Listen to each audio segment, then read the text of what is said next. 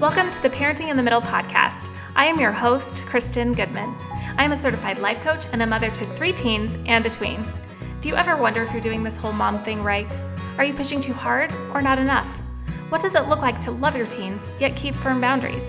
Did you know that you can do all of this without yelling and feeling frustrated? Here in this podcast, you'll find coaching and communication strategies to help you tackle all of your hardest parenting struggles. These strategies will help you parent with more confidence, peace, and influence. I'm thrilled you're here. Let's go. All right, Tony, I'm super excited that you're here on my podcast. You are one of the people that I have had on my mind to interview since I decided to do a podcast. So thank you so much for being here.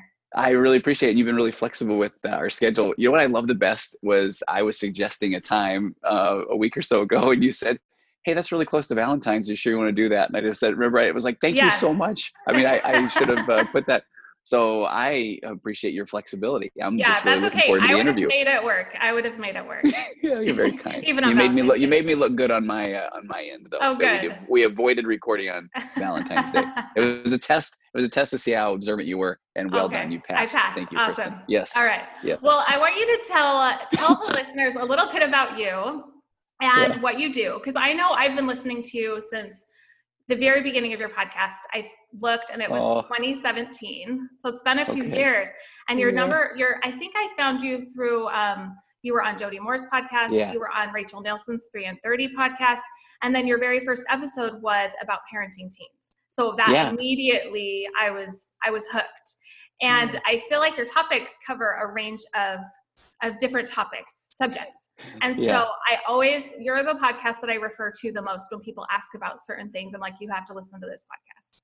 Because it's not just parenting teens. You tackle pornography, you tackle marriage, you tackle so many narcissism, faith crisis. Like there's so many topics and I feel like you do such a good job at all of them. So thank you for your podcast, but tell us what you do and then why parenting teens is so important to you.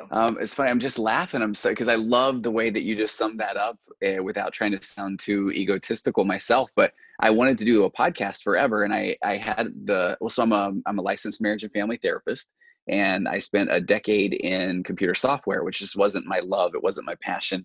And I used to write a humor column in a newspaper, and then I had my first kid, and so I wrote a bunch of humor columns about having my first child. And I thought, okay, I want to write a dad book. And then I had a little bit of a panic and I thought, nobody's going to care about me. Who am I writing a dad book? So I thought, I'll go back and get my master's in counseling. This is in my early 30s. And I really did think I'll do it and just get some letters behind my name. And at least I can say I'm a humor columnist, but I'm also a therapist. And then here's why my dad book would matter. And then I really, honestly, halfway through my graduate school experience, they said, okay, you need to go pick up practicum site and start working with clients. And I almost quit at that point because I thought, I don't want to work with clients. I just want to write books and have letters behind my name. And so then but then at that point I feel like, okay, I've already invested this money and time. And so I need to finish this process. And my practicum site, where you do basically volunteer therapy and you have to work at a nonprofit. And I waited, I procrastinated, which now I know is thanks to my lovable ADD diagnosis, which I got because of being a therapist, figuring that out, working with other people. But I waited and I got a practicum site working with kids. And the good news, bad news is I received a lot of training, but I also realized I didn't really want to work with kids as far as being a kid therapist. And I mean, I don't think I've ever really kind of put it this way in an interview before, but I really grew frustrated and also wanting to help the parents. And I was working with a population of people that I was seeing kids that were there because their parents had gotten in trouble and they were kind of mandated to come to therapy. And so I could play Jenga and Candyland and have kids color and draw, but every time I would get a chance to work with the parents, I would just think, man, there needs to be a lot of education in regard to parenting. And so that was just that one planted a little bit of a seed. So then I get my degree, and then all of a sudden I'm working part-time in therapy for the church and realizing, okay, I'm starting to get a lot of different people coming in to see me. And that's when I really started working with people as like a male therapist, people with faith crisis and also pornography addiction. And then I'm in here with pornography. I'm starting to realize, okay, I can talk about addiction all day long now of here's the behavioral things, but that's where I started really kind of finding my groove, so to speak, and realizing people were turning to coping mechanisms, addictive coping mechanisms, when they didn't feel connected with their marriage. So here's where I wanted to find a marriage therapy modality. And then their parenting, that was a huge one. So I wanted to find a parenting modality, and they weren't connected with their faith, and that's where it's like, okay, let's figure out faith crisis. And then their health, and then there's something else. My voids, I'm drawing a blank right now, but that was kind of the whole thing that got me really finding my passion. And one of those was parenting, because I felt like here I had worked with kids that were struggling, and I felt like it was because of parents who, bless their hearts, in those situations didn't have a good parenting model. And then I was now starting to work with men who were turning to unhealthy coping mechanisms because they didn't feel they knew how to be a good parent. And then all the while I'm starting to have kids, and we had 4 kids just within 2 years each. And so I think my kids were about 9 and 7, my oldest 2. So it's probably 9, 7, 5, and 3 when I really started to look into a parenting modality. And that was through some training that I went to. And that's where I found this parenting model called the Nurtured Heart approach. Yes. And so I then love that. Right. I know. And thank you. And so then that's what I think, that timing, kind of when I lay it all out like that, Kristen, I think that was the timing that then by the time I'm now really finding my own parenting groove, my kids are hitting 12, 13, 14. So it's almost like I really got to really find my way in parenting my teens. Yeah. And so then that's kind of what led me to be really passionate about helping. Maybe that was what was parenting teens, because I still, and this is a confession, but when people come to me and they've got really little kids, so again, I don't see kids in therapy, but if I'm working with parents and they're having struggles with little kids, my heart goes out to them, because the Nurtured Heart parenting approach I still feel is amazing. And that'll kind of get into some of the things I know we're going to talk about today. But I feel like a lot of it is really just practice. And then you really see it start to, I don't know, pay off's a good word, but pay off as your kids become older, maybe when they hit these teenage years, because you've got a solid base of a parenting model, and you really start to see your teenagers are going to be going through a lot of things, and now you're operating from more of okay, it may not always feel perfect, but at least I kind of know what I'm doing, or I know how to interact through that sort of thing. Instead of taking their behavior personally. Exactly. Or I feel like when you were working with these kids and then thinking, okay, I want to talk to the parents now too. Do you feel like you saw, when you were playing Jenga in these games with the kids, like you saw them, like you saw the good in them, and you knew they weren't bad kids, but yet they're mandated to be with you. But yet you could see them in a way that wasn't like they're this bad, difficult child.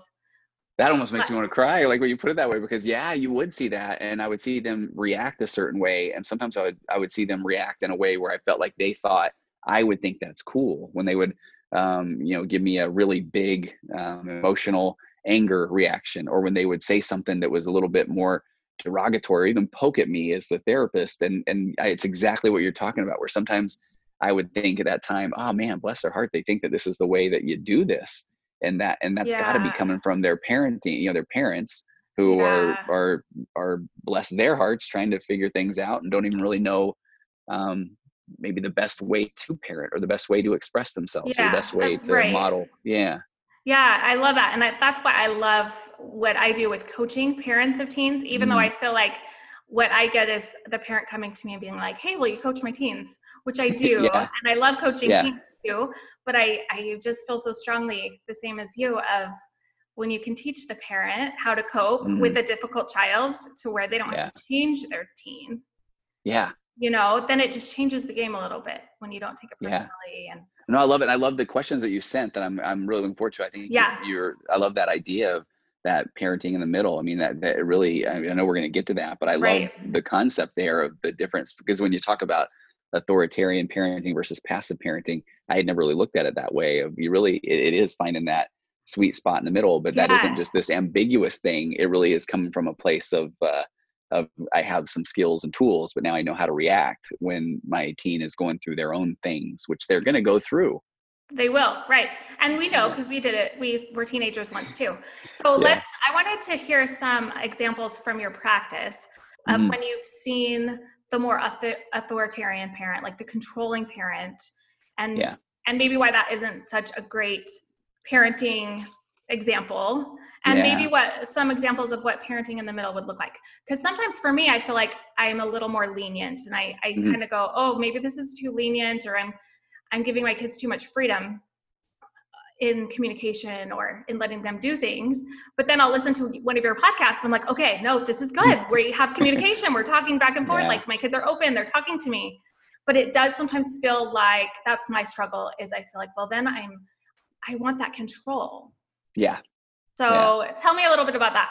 Oh gosh, this is so good. And I really feel like the timing, even the fact that we're recording now instead of a couple of weeks ago, I've had some amazing conversations with my wife around exactly what we're talking about. So I may not even make sense of what I'm going to share That's next. okay. Okay, so I'm with you. I'm going to default to probably more lenient, but I do that not as a cop out, but I've said for a long time now what my goal. So my individual therapy model of choice is this one called acceptance and commitment therapy, and I feel like that's one where you really have to work toward your values. You have to have a value-based goal, or else you aren't going to really be connected with what you're trying to do. So if I'm trying to be a strict parent because I'm told that that's what I'm supposed to do, or I'm doing it because I think that's what I need to do, and that's called a socially compliant goal, and your motivation is going to be pretty weak and ineffective because it goes against really your sense of self. So I feel like a Okay. lot of times we identify that we are almost living our lives in this world of socially compliant goals, doing things because we think we're supposed to. And so when we really find what feels good for us, and I'm saying based on our own unique set of values as the only versions of us that show up, and this is where I go into my big old this speech about, because you're the only you based on all of your nature and nurture and all the birth order and abandonment and rejection, all the things that make you you, that you're going to have different thoughts and feelings and emotions because you're the only Kristen, I'm the only Tony, and my Right. wife's the only Wendy. And so Uh-huh. so we're going to have different ways that we want to parent because of all the things that we've been through. So I know by nature I cannot be an authoritarian parent, or an authoritative parent, because that doesn't feel right to me. So if somebody's telling me, no, that's what you need to do, and it's taken me forever. I'm 51 years old now to be able to, and this therapist to be able to kind of say, hey, I'm so grateful that works for you, whoever is suggesting that. But I really Mm-hmm. have to tap in and see what works for me and what works then for me and my wife. So where I'm kind of going with this is, if I'm going to default to a value-based goal of a connection over control. And there are some people that they might feel like they want that control over connection because they may have Right. grown up and never experiencing a real connection with their parent, but then they also may not have left their childhood thinking, I wish I would have been more connected with my parent. They may feel like that was the right balance, or Right. or maybe they're afraid to have this connection with their kid because they don't know how to do that, or it feels too vulnerable, or it feels too just ambiguous or unknown or too squishy, or whatever whatever Mm-hmm. that looks like. And so for me, I know I'm going to default to connection over control. So like the relationship over rules, those kind of things. But then I'm Okay. with you. I think sometimes though, I feel like our brain is so wired to all or nothing or black or white thinking, that then if I go for just the relationship or just for the connection, then I kind of go down this path of, okay, well, I guess I'm not going to be very good at holding boundaries. And then I think, okay, that's just a story my brain's trying to tell me. And Definitely. so, right. So this is where the last couple of weeks, my wife and I have been saying this, I don't know if this will even make sense. So I'm kind of excited to talk through it with you. Okay. So I was telling her about interacting with somebody in my practice, and it was somebody in their, I think it's early 20s, and their parents were still kind of doing a little bit more of this guilt or shame based approach of, hey, you really need to take more responsibility, or you really need to, just a lot of what you need to do to Right. their adult child. Yeah. And I feel like I can understand that parent is coming from a place where they feel like if they don't teach their kid some rules, that their kid is going to then just, the old classic, live in a van down by the river. But in reality, what's happening is the more that parent is saying, here's what you need to do, instead of saying, hey, tell me about your experience. Tell me what it's like being in your 20s and trying to finish up school and going to college and trying to find a job. And, instead of them saying, you need to realize, here's what you need to do right now, or you're not going to be successful. That's in actuality, that's kind of pushing the kid away, even in their 20s or even in their 30s, because, you know, I always say we don't like to be should on. We don't like to be told you should do this, you should do that. And so my wife and I were kind of talking this through, and I feel like it's almost a brain's own black or white or all or nothing thinking, where this more authoritative parent feels like, okay, if I don't lay the law down, or if I don't really tell them what they need to do, then they're going to do the complete opposite, and they're going to just be this or train wreck of a person the rest of their life. When in reality, it's, you know, that's not the case. It's not that all or nothing thinking. So if we say, right. hey, I'm here to support you and tell me what your experience is like here in your early 20s, in reality, I'm convinced that that person is now going to be able to go out and probably have, you know, succeed and fail, just like we all do, because they're human. But now they're going to be able to go back to that parent as a secure attachment or as a base, and now say, hey, this was hard for me.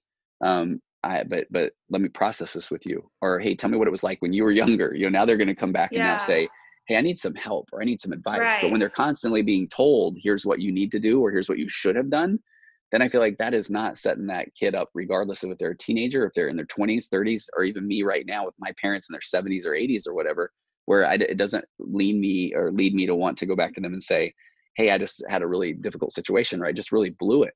I need your help. Because now we're getting conditioned to, oh, I don't want to go back to them and hear, I told you so, you know, or right. Yeah. I do feel like that. As a parent, we do sometimes feel like, no, we know better. We know what you should do. We're right. Yeah. But I love how you say, get in the child or the teen or the young adult, get in their shoes, or any person's shoes, and find out what the experience is like for them. And then even then, we're not going to be able to understand it, because it really is so different than what we were going through. Yeah. So what would you say, how to respond to your child who you're just like, tell me what it's like to be a 15-year-old or a 18 or 20-year-old right now in the world that we're in today?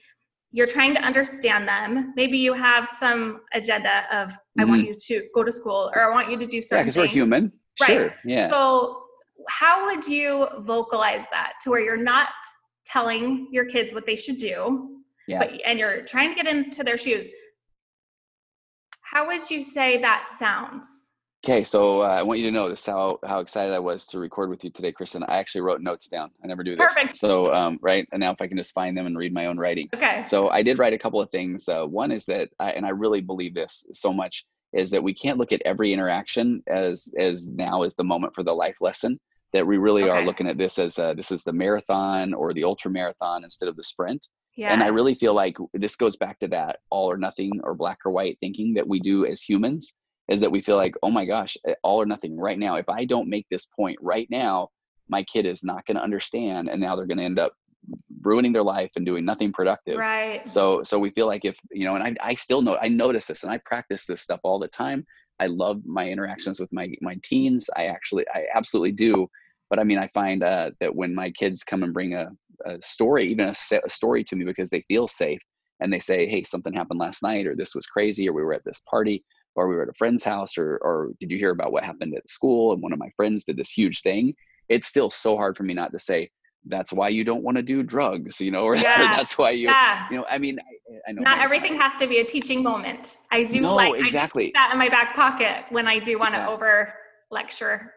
Or give them well, I mean, I'll tell you, so I've got a son that, and you know, this is really funny because I'm going to say, watch, he's not going to listen to this and watch the one time somebody ends up saying, hey, they talked to, but he's a really talented athlete, and he has the so many opportunities ahead of him in the basketball. He's recruited, and it's been phenomenal. And so we were talking a few days ago with someone who was talking about one of their older siblings who is possibly going to lose a scholarship because of grades. And so I came home and told my wife, I said, I was exploding in every part of my head of not, you know, I wanted to say, this is why you got to do good, you know, Jake, this is why you got to study hard. This is why you have to, because what if this happens? But I know that if I'm saying that, I mean, he's in high school right now. He's not going to say, you're right. You know, a few years down the road, this example of someone else that I don't even know, and talking about a sport that I don't even play, and studying things that I don't even care about. Oh, I see the application, Dad. You know, thanks for sharing this. You know, they don't. I mean, so I was able to ask a lot of questions and then just do a lot more of a, man, that would be hard. Or what would that be like, you know, Yeah. Right. And just Yeah. so I think going back to your question, yeah, so not everything is this, doesn't have to be the immediate life lesson. And so I think that will lead a lot of times to just a lot more questions. And I Right. feel And like and understanding. totally. And that's where I Yeah. feel like, here's another one that I haven't talked about at all, but I've got this magnetic marriage course, and I've got these 4 pillars of a connected conversation. I feel like they're genius. I feel like they're secrets to the universe. I really do. And so I actually kind of beta tested. I had an idea where I brought in a couple of parents and their teens that I knew, and I used these 4 pillars of a connected conversation with these teens and parents, because I really started looking at, man, this might be the secret to the universe as far as having parents communicate with their teens and using these same techniques that I'm doing with couples. And I Yeah. really found out that it wasn't, I mean, being honest, Okay. it wasn't as, it wasn't what I thought it would be, because it's still kind of scary for parents to hear about what a teenager these days, what their Mm-hmm. experiences are like.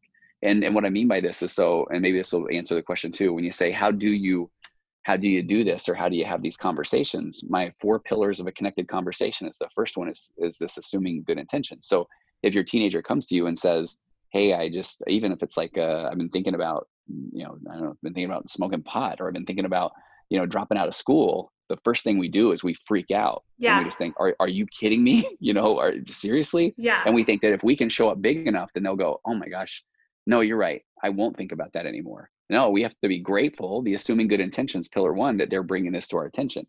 The Yeah. second pillar, the second pillar of this connected conversation that I say is, you can't put out the vibe or tell them that they're wrong, because as soon as you say, oh, no, no, no, you don't want to do that, we're basically going into fixing and judgment mode. We're telling them, I don't want to hear what you have to say. Just trust me, you're wrong. And that's Right. where we want to say that as a parent. We probably all done that in a way, and our parents probably did that to us too. I remember if I saying something at one point of, I want to study psychology, and having some adult around me saying, no, you don't. That's not a career there. And I remember going, oh, okay. And thinking, wow, how about, oh, what do you like about psychology? What would you like to study? Right. And Right. even having somebody, then the more that I talk about it, even if the person says, okay, man, I hear you. I don't know anyone that is a psychologist that myself, or I don't know anyone that makes a good living doing that. I mean, that's a better way to say, hey, tell me more. And thank you for sharing that. I don't really know much about that, but here's all I do know. So that second Right. pillar of, you can't say you're wrong, even if it's saying, are you kidding me? Oh, no, you don't want to start smoking pot or something, which, that's something that I get people coming into my office, real normal, nice people that never thought that their teenagers would even be doing the things they're doing, where, let's imagine that you have set up the relationship so that your kid is going to say, hey, guess what I've been doing? Because that's what we always say. We always say, hey, champ, you can come talk to me about anything. But really, Yeah. we're saying, as long as it's not some really scary things, Yeah. you Yeah. know? And so then that third pillar I say is questions before comments. So you have to then say, hey, tell me more about that. Even if the comment you want to say, let me just tell you that's ridiculous, but okay, go ahead Right. and tell me. All right, fine, let me hear. I mean, they're not going to say Right. anything. Or like your And judging statements that so you much. talk about, like, why would you do that? What were you thinking? Oh, yeah. So Just it's shuts so down the hard, right? conversation. Yeah. And then my 4th pillar is, then you have to stay present. You can't go into your bunker. You can't just say, okay, fine, you can do that. And I guess I'll just resign myself that I'm the world's worst parent and I never taught you anything. I mean, so Okay. there's so many ways that we shut down communication. Yeah. And so, and this is funny, the way I started, I know the way I started this was saying, hey, I started beta testing this and it didn't go so well. The reason why I'm saying it didn't go so well is, you can see how hard it would be for a parent to hear their kid these days, who now has grown up with a computer in their pocket, so they can Mm-hmm. see and the things that we never want them to see. And then they now, it's, at least I'm in California, where you have legalization of recreational marijuana use. So it's like everybody's talking about it.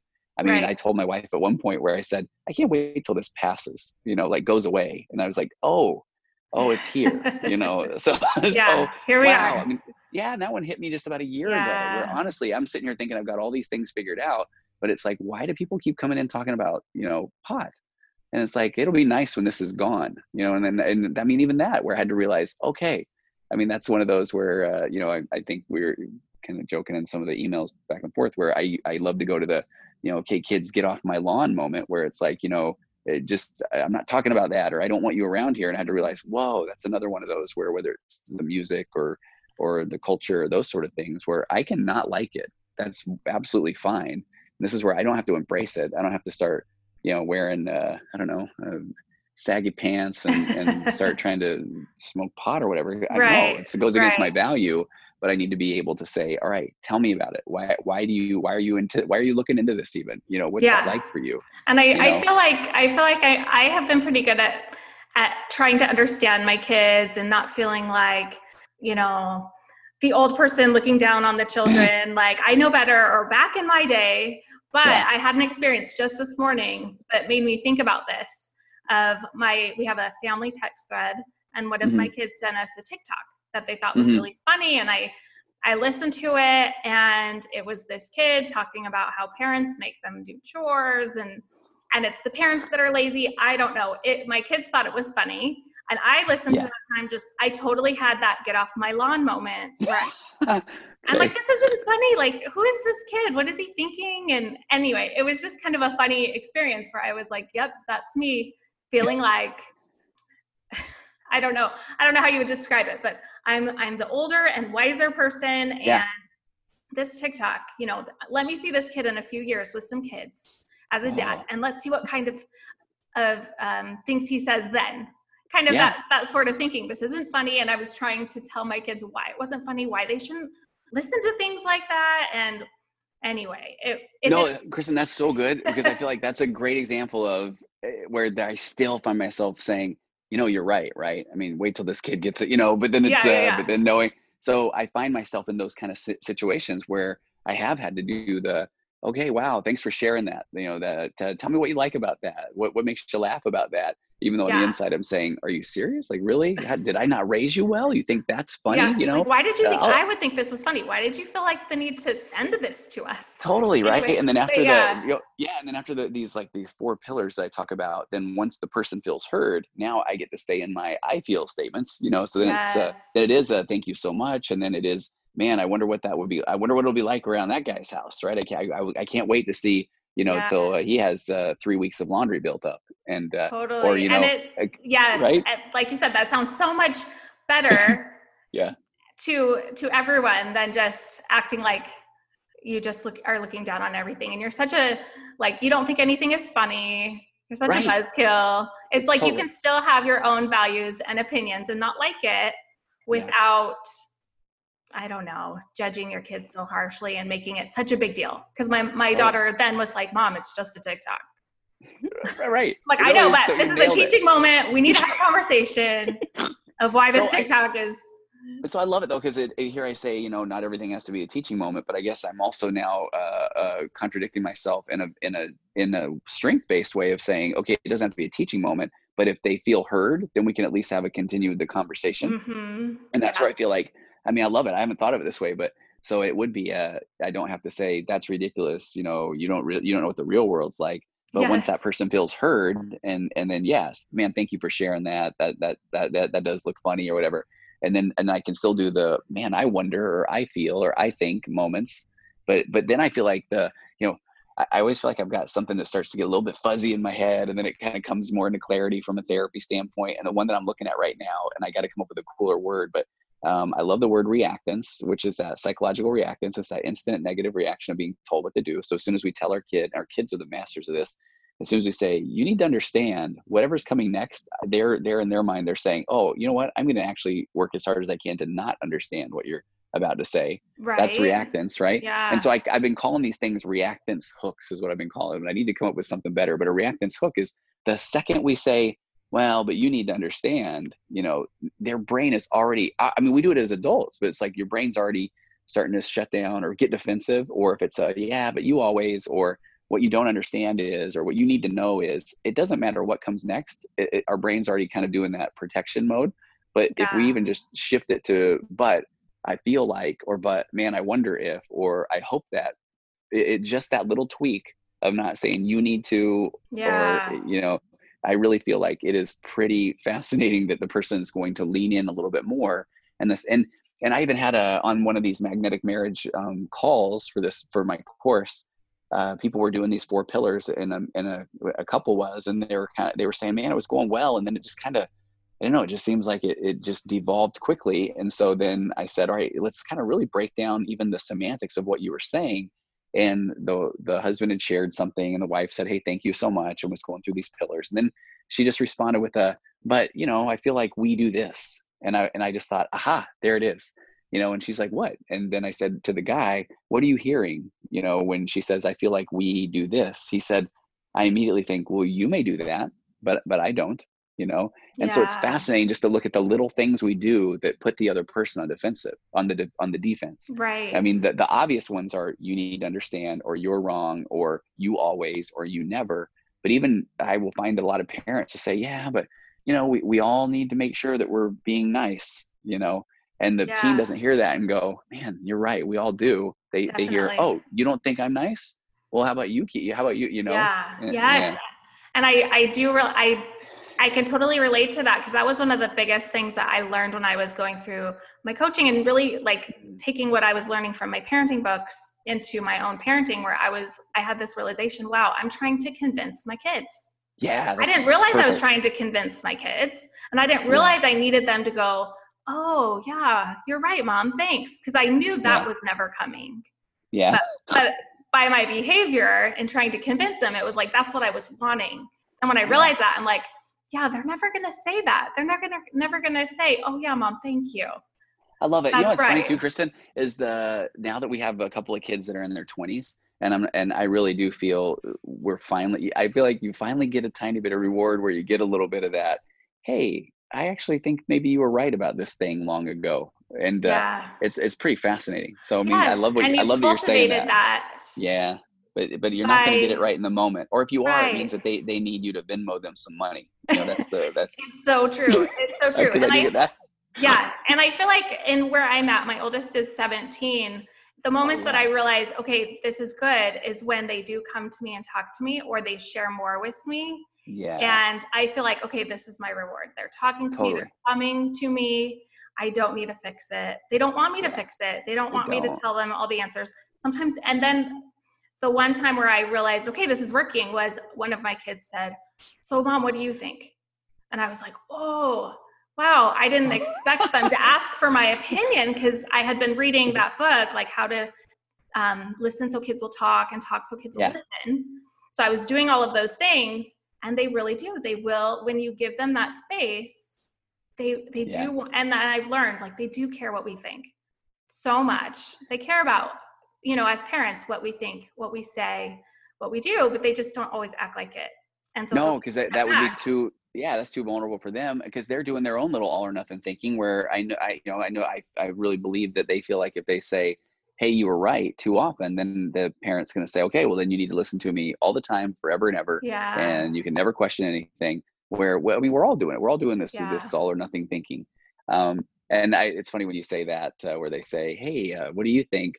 I now notice that I have to resist the urge to be funny and respond back if it's in a text and say, who are you and what'd you do with my daughter? Or and as much as we want to do, hey, let me go grab a bottle of water so I can have a drink and do a spit take now. We have to resist that urge to be funny that we think, because and make a big deal about it. Right? Yeah. Oh, I love this. Well, thank you so much, Tony. There was so much good information and tips here, and how we can talk to our teens and really step back as parents. And I love what you say about just getting in their space, and where are they at, and what is it like to be them. And so maybe the last tip you can give us is how we can do that, get in our kids, like, what is it like to be them, kids these days, in their world, and then just be at peace with that, and not feel like you need to give them more information. Okay, I was with you until it's and then not feel like we have to. I would say it's so hard, right? I'm kind of joking with that. Yeah. Because I was gonna say it's so normal to feel like, oh my gosh, I'm not sure what I'm doing or if I'm doing it right. Yeah. That's where in my own individual counseling stuff, where what I love about ACT, acceptance and commitment therapy, is this beautiful concept called expansion, where you're able to make room for these thoughts of, I don't know what I'm doing, or what if I'm doing the wrong thing, or what if I don't know, what if this isn't working? And you make room for those thoughts, and you don't push them away. Because if you push them away, if you say, man, I shouldn't be thinking these things, it's just like saying I shouldn't be thinking about a white polar bear, and now you're thinking about a white polar bear. So it's like, it's not that I shouldn't be thinking these things, but it's like, check that out, look at what I'm thinking. But I'm going to invite all of those thoughts and feelings and emotions to come along with me while I continue to do this value-based goal of connection or communication. And I feel like one of the things that I was thinking about when I was jotting some notes down today, and I've mentioned this every now and again on a podcast in a different way, but when I was in grad school, I had a teacher that was a sensei of mine. I had her on early on the podcast. Her name's Darlene Davis. And she would do these experiential things. I'm horrible with doing experiential things in counseling and therapy, but she had us, there was a bunch of, I think it was desks that she had set up, and then she's had somebody at one side of the room, and let's say that would represent the parent, or it represents the therapist. And then the teen or the client is over on the other side of the room. And then the parent or the therapist just says, okay, to get over to my side, let me just tell you what to do. So take a few steps to the left, and there's a desk in front of you. And now just step over the desk, and now take a right, and whatever. And then the person gets to the other side of the room, and then they say, there you go. How was that? And the person's kind of like, I guess I'm here, And so she said, what you really need to do is then go stand over on that wall with the client or with the teen. And now you're right there beside them, and you just say, okay, where are we headed? And they say, well, I think I want to get to the other side of the room, because they might not even be planning on getting to the other side of the room. They might even say, I just want to get to the middle for a while. And so the job is to say, all right, well, what are you looking at? What's in front of you? Okay, it's a desk, tell me your experience with desks. Are you afraid of desks? Do you want to walk over the desk? Do you want to pick the desk up? Do you want to just bust through the desk? What do you want to do?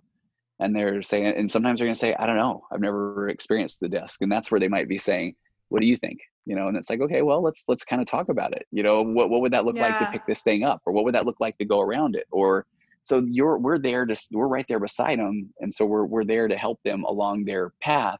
We have our own set of skills and things that we can offer. But the best way to do that is to say, hey, what are you experiencing right now? I'm right here beside you. And what are your goals? Because they might even say, well, I just want to get to the middle and stop for a little while. And we're still going to even be tempted to say, no, you don't want to do that. Right. You can do hard things. You just want to push on through, and you want to get to the end. But what if they don't? Or what if them saying, I want to get to the middle is their way of saying, hey, I'd like to feel like I'm kind of doing this on my own a little bit, or I'd like to feel that will build me some confidence of knowing that maybe I want to get in the middle and stop. And I feel like as parents, in this metaphor, it's that sometimes we're afraid that they're going to get to the middle and they're just going to stop. And now I guess they're going to live in the middle of the room.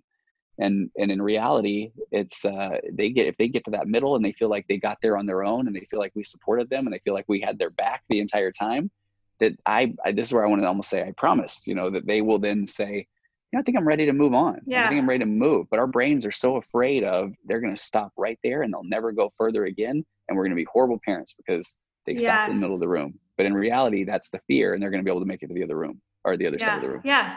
Oh, that's such a good visual. And that helps us see, like, we can trust our kids, and we can work with them. Like, our job is to love and support and be with our kids, not do it for them or tell them how to do it or make sure they get to the other side. It's like, just love them and be with them. And that visual, it helps me see how I can do that without. I appreciate it. I've never busted that one out before. I love like that. So that was kind of fun. Halfway, the whole time I'm thinking, at some point, is there going to be something bad about this? Or is it, that was a perfect way to end this podcast, I think, because it is such a good visual to help parents know how to help our kids. What does the desk represent in their life? What is their kid going through? What is their kid doing? And how can you just love and be with your child? Because we like to throw one.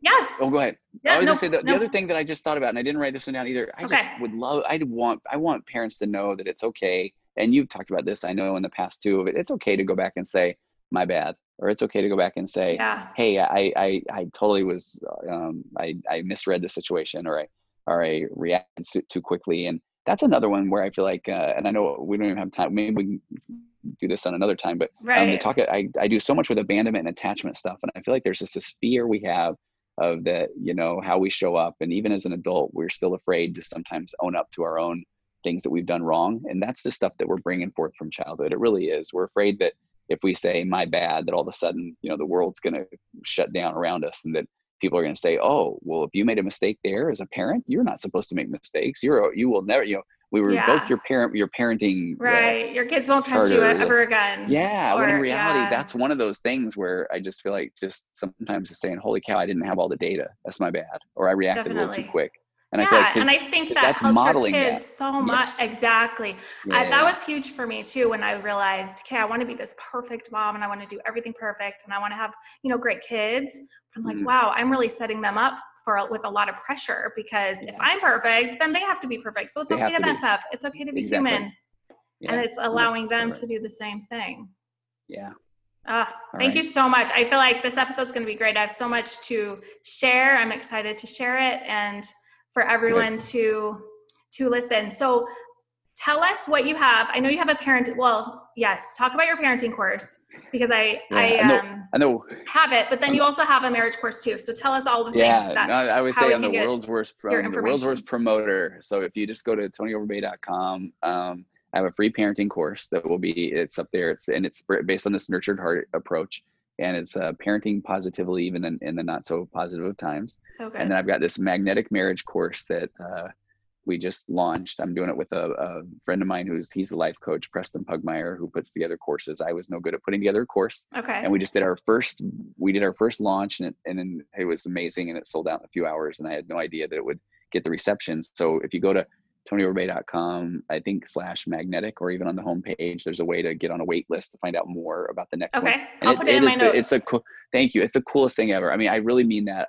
We spent over a year putting this together, and it's all the stuff that I've been doing 1,000 couples later, honestly, and over a decade of seeing 15, 20 couples a week in therapy. And I know these things work. And then he just helped me really put some more tangible ways to hold people a little more accountable to things, which has been nice. And then I've got a pornography recovery program called The Path Back, which is at pathbackrecovery.com. And it's a super strength-based program that is helping people kind of reclaim their lives and stop turning to pornography as a coping mechanism. And I introduced a weekly group call into that about 2-3 months ago. And that's just been so fun every week, kind of doing that. And I actually have one of the things that I'm most proud of, or that is wild. So I love that you had mentioned that. Yeah, I talk about narcissism from time to time, and it's actually one of my areas of expertise is working with women who are in relationships with men with narcissistic tendencies or narcissistic personality disorder. So I did start a group. It's a private group for women who are in relationships with or have recently gone through maybe a divorce or breakup with people with narcissistic tendencies or narcissistic personality disorder. And that group is it's growing. And so people can just reach out to me through my website. And that I'm about to launch another podcast that's specifically in dealing with women who are in relationships with narcissistic men. And that one, we've been doing some group calls, and that's made everything that I've ever done feel worth it, because to hear the people connect and hear people share stories and feel like they're not alone. That one's been mind blowing. So I've got that one going too. And I think that's all the stuff. So. Wow. Okay. So much value. And it just makes me feel good knowing that all of these resources are out there and available and accessible to so many people, because we all need something, Yeah. And hey, let me, here's one too. I just figured out. So I just got asked, I'm coming out to Salt Lake in May, and I've been asked to present on faith crisis and mental health at a 3-day mental health conference put on by the state of Utah. And so, but while I'm out there, I know I'm going to try to put together some interviews and maybe a fireside or something like that too. So I'll have more information on that coming up. That'll be in May. So. Yeah. All right. Well, you do good work. Thanks. So Thanks, I look Kristen. forward to seeing the rest of everything you put out and how that all goes. I know that they will be amazing and so helpful for so many. I appreciate all you are always very nice with things to say. I appreciate the work you're doing too. Thank you. Okay. Well, thank you for all your parenting tips today. And I'm excited to share it. Okay. Thanks, Kristen. All right. Thank you. Thanks for listening to the Parenting in the Middle podcast. I am so grateful you're here. I'm excited to announce that my most requested training is available to you right now for free.